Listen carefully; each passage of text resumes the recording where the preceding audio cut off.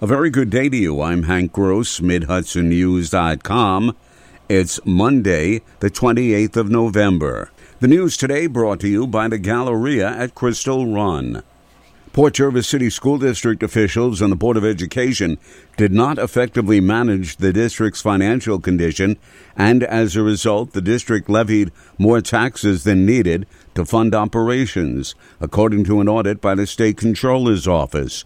The review for the period of July 1st, 2020 through April 30th, 2022 found the district overestimated general fund appropriations by an average of $5.8 million each year from 2017-2018 through 2020-2021 and appropriated $4.8 million of fund balance that was not used.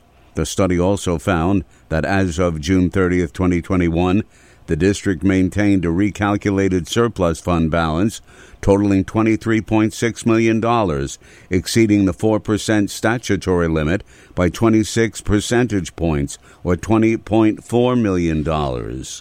Construction should begin in the spring on a new Orange County Medical Examiner's Office. The current facilities are operating in mobile units on the grounds of the county's Emergency Services Center. The new permanent offices would also be built at the same site in the town of Goshen. County Public Works Commissioner Eric Denega says the county will be seeking construction bids shortly. We'll see how the winter treats us, because obviously we'll have some weather conditioned construction going on, to see how much productive we can be during the winter. But at the very minimum, they can get going with the shop drawings and ordering of long lead time items and things like that, so we can make as best progress when we really hit the ground full speed in the spring. It's anticipated that construction will take over a year to complete the project. The murder of Newburgh cabbie 51-year-old Jorge Abarza de la Cruz remains unsolved over a year after he was gunned down outside his cab in what police believe was a robbery.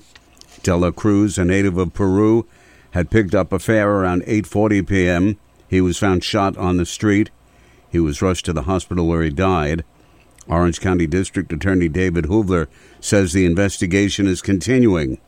We're doing our best to bring the individuals that committed that crime to justice, but we're just not there yet. We have individuals that we're looking at. When reporters attempted to ask Police Commissioner Jose Gamarez questions about this case and others at a news conference called concerning another arrest, he would not comment, saying there's a process that journalists must follow, with all media inquiries going through the city manager's office. City police and fire personnel responded to 25 Hammersley Avenue in Poughkeepsie on Sunday afternoon for a report of a man suffering from a stab wound to the back.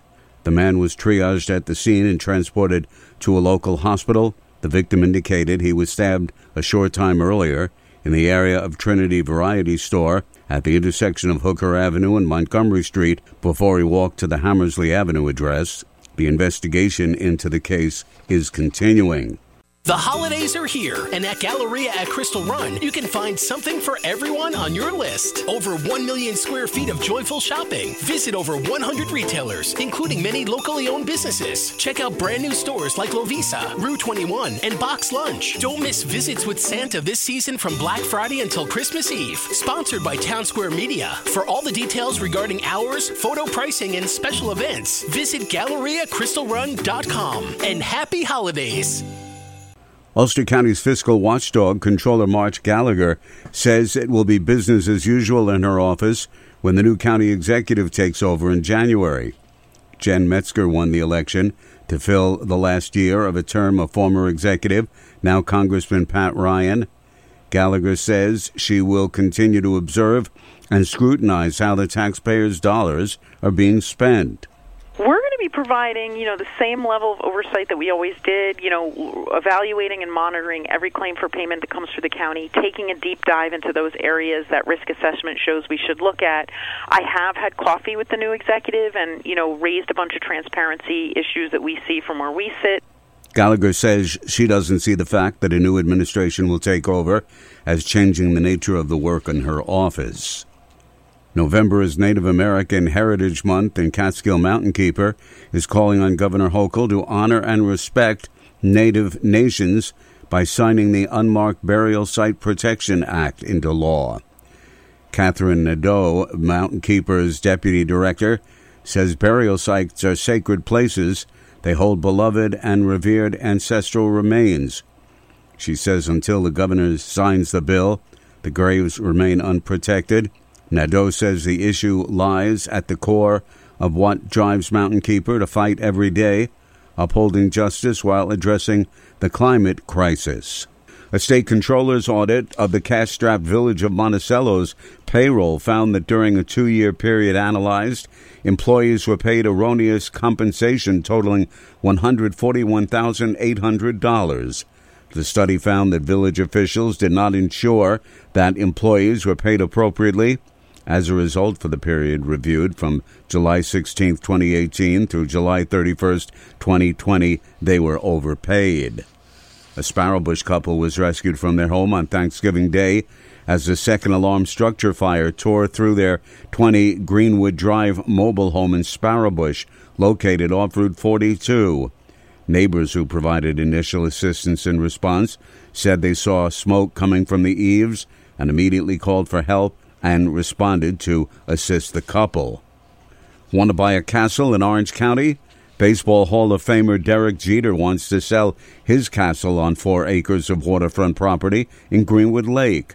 According to Paramount Realty USA, the property will be put up for auction on December 15th with a minimum bid of $6.5 million. The compound includes a 9,000-square-foot main house with 24 rooms, a 2,000-square-foot lakefront guest house, and a 1,500-square-foot pool house.